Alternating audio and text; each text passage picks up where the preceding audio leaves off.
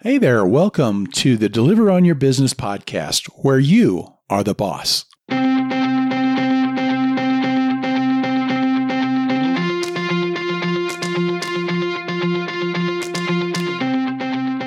Ron from EntreCourier.com. Entree is from entrepreneur, for somebody who is in business for themselves. And here's the deal, folks. If you're an independent contractor, you are operating a business, ready or not. So that makes you an Entree Courier. Welcome to the club. This podcast is here to help you think like a business owner and to thrive in your business. So let's get started, shall we?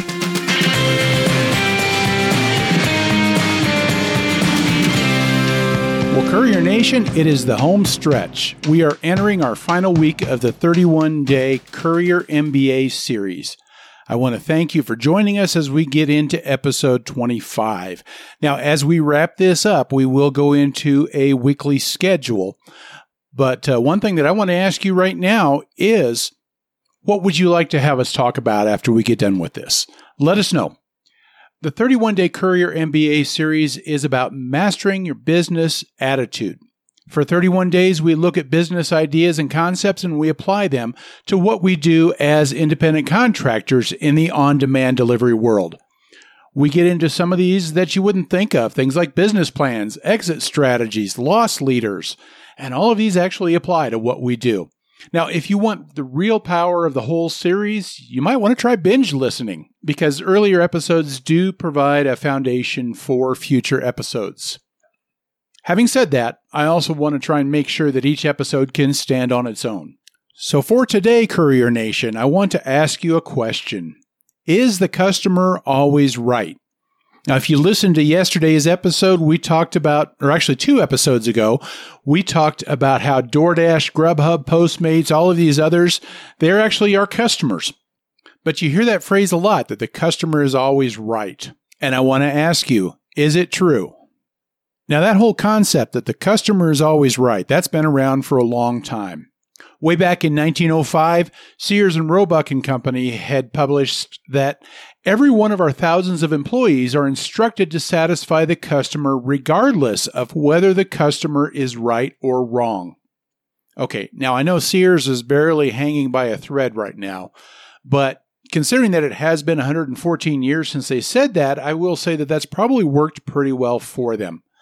Now, we did a remodeling project a few years ago, and we really tried to go local with a lot of the stuff that we were buying for it. And one of the issues, especially in one particular store, that, the way we were treated by the local store was just horrible.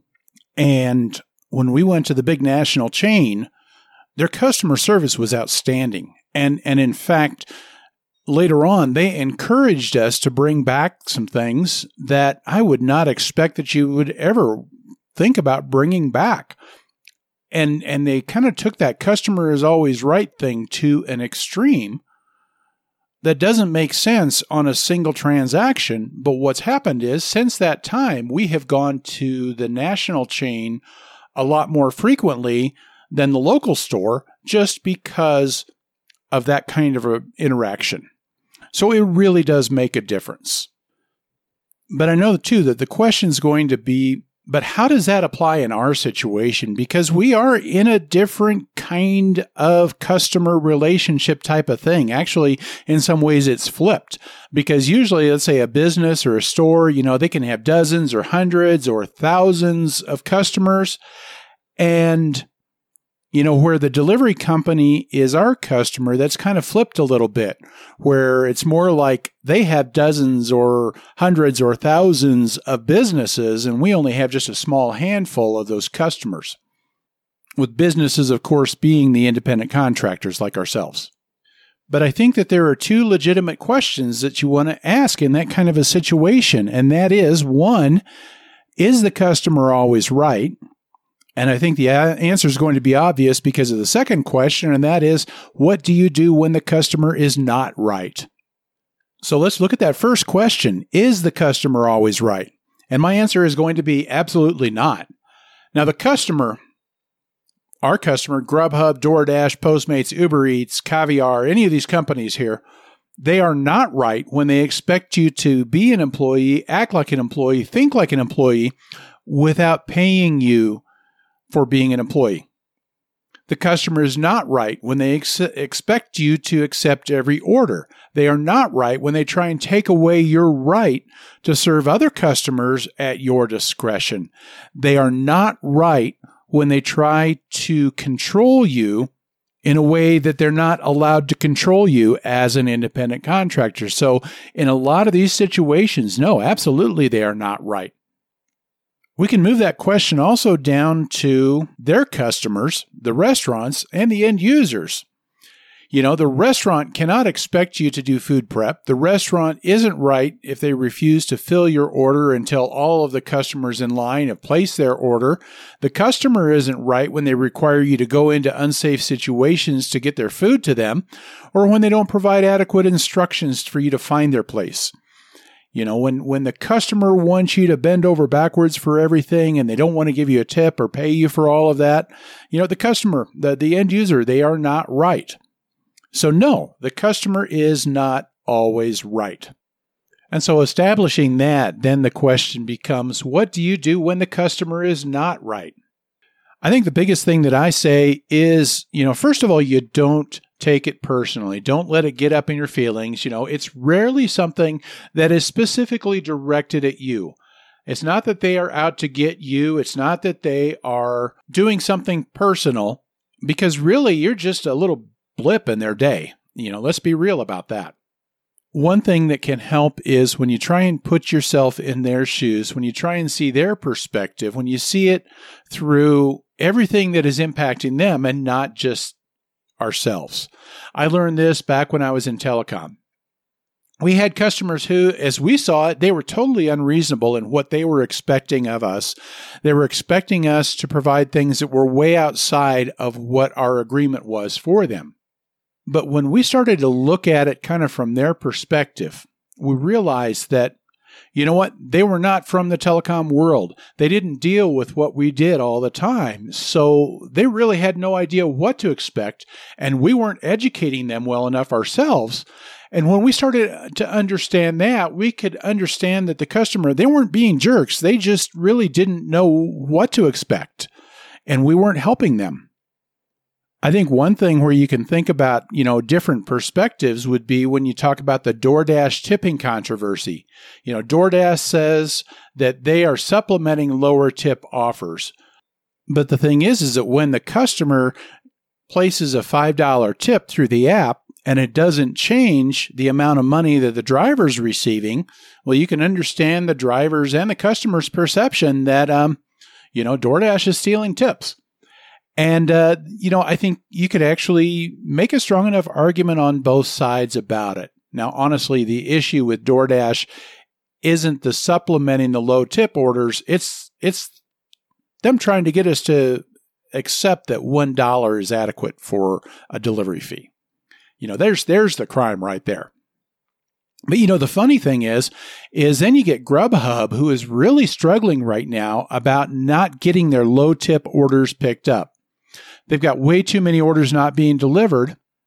And, and this is some of the reason that DoorDash, I think, has blown past Grubhub as far as being the market leader now, is that DoorDash is getting their orders delivered much more regularly with much more satisfaction than Grubhub. Grubhub has really got a problem right now with customer satisfaction, with the restaurant satisfaction. And part of the problem is that a low tip offer, they cannot get drivers to accept those because they're just not worth delivering. And I'll tell you, they're not worth delivering. So what is the answer that a lot of drivers suggest? Well, Grubhub should add a little bit to those low pay orders to make them worth taking. But folks, isn't that kind of the same thing that DoorDash is doing? So how is that different? Again, now Grubhub's paying more for a base than $1, so there's that. But you can kind of see where I'm going with that I'm not taking a position that DoorDash is okay or that Grubhub is okay with that. But the thing is that we need to remember the position that these companies are in. There's pressure on them. they've got to get these orders delivered and they've got to find a way to do it. And if it doesn't happen, then people quit ordering from them. The restaurants quit using them.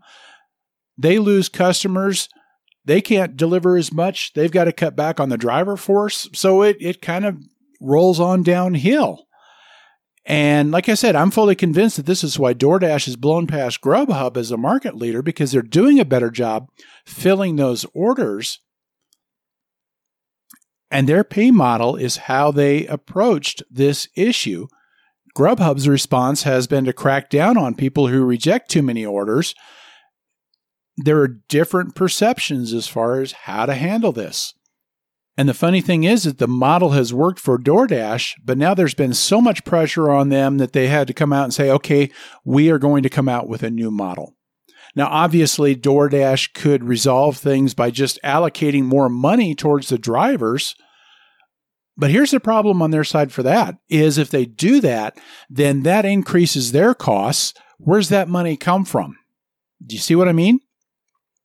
And does that mean that they've got to increase their delivery fees? Well, if they increase their delivery fees, customers go somewhere else. Where's the point where the customer won't pay enough so that DoorDash and Grubhub and all these companies can pay enough? So you see a problem with DoorDash and their pay model. We see the problem with Grubhub cracking down on these things that they don't have a right to crack down on. And those are issues, and they're very real issues. But then when you see things from the bigger perspective, there is pressure to be profitable. There are the investors that they've got to get their money from it.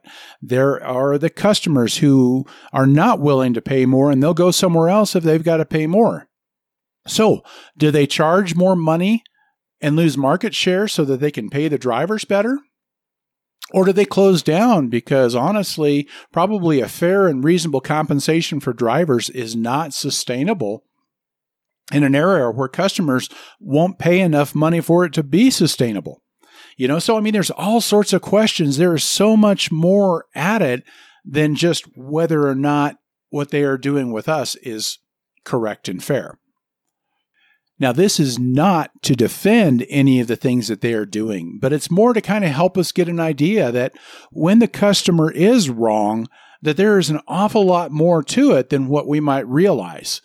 When the restaurant staff treats us like scum, it's not that they're treating us like that, but it's because maybe, previous drivers have really been horrible with them, and they're reacting to those earlier drivers rather than to us. When customers give us terrible information about where to do the delivery, sometimes I think it is kind of more like it's similar to people that, this will sound kind of weird, but it's similar to people that don't know their own cell number. And what I mean is, if they've never been in our shoes, if they've never been there trying to be the person trying to find them, they don't know what kind of things to think about to tell you to look for. Do you see what I mean there? So sometimes it's just ignorance on the customer, which is not a slam on the customer. It's just that because they've not been in our shoes, they don't know what to provide for us. So it's those kinds of things like that. And what I'm getting at with all of this is there are so many things that our customers and their customers and their customers' customers do that make life difficult for us. But here's the deal, folks. We are not going to change them. We're not going to change the situation. We can't change what they do, but when we see why they do what they do, I think it helps us. It helps our perspective. Even though we can't change them, we can change our own outlook. And when we realize it's not personal, when it's not directed at us, I don't think it impacts us quite the same way. And we're able to kind of deal with it a little more easily. Now, sometimes, Courier Nation, when the customer is not right, it's time for us to ask this question. Is it still possible to meet my business goals in this situation? Can I continue to profit? Can I continue to thrive in this environment? That can be kind of a micro question. It can be a macro question. What I mean is you can go micro. You can go on a delivery by delivery basis. This delivery doesn't make sense. Waiting 45 minutes at this particular restaurant, it doesn't make sense. It's not worth it. It's time to move on. But you make your decision and you move on. Taking the order that the customer doesn't tip or choosing not to take that order, you know what? It doesn't make sense. It doesn't pay enough for me to do it. That's okay. I move on. You move on, you make your decision, but getting emotional about that decision, that's where the stress starts to come in. And that's where, what you can do is you can control how you feel about it and how you move on about it. You can't control what the customer does, but you can control your response. At some point, it'll get to the bigger picture, and that's where we're talking about the macro, that continuing the relationship itself does not make sense.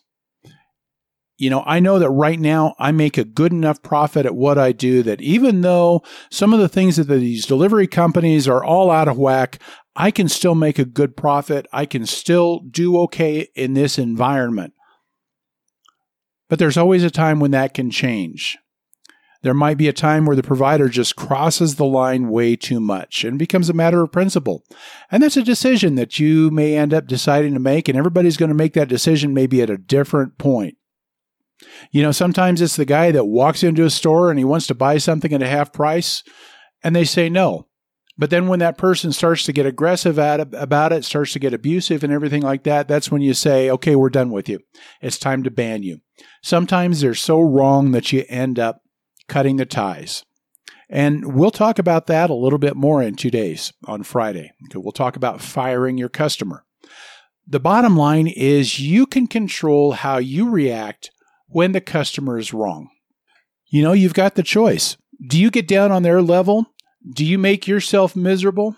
Or do you become a professional about it?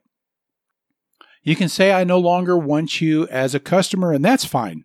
My main advice, though, is don't let your reaction to the dumb things that the customers do impact you to the point that it costs you your profitability and your ability to enjoy what you do.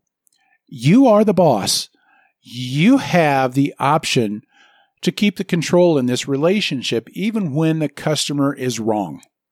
Folks, that kind of wraps up our topic for today. And tomorrow we'll continue with more customer service, but this time it's going to be more related around the end user. And are there things that we can do to increase our revenue by better customer service? Thank you for tuning in today. I invite you to come on over to deliveronyourbusiness.com. That is the podcast portion of our EntreCourier.com website. You can go to EntreCourier.com or deliveronyourbusiness.com. It'll get you kind of the same place. Come on over, check us out. You can scroll through some of our blog posts there.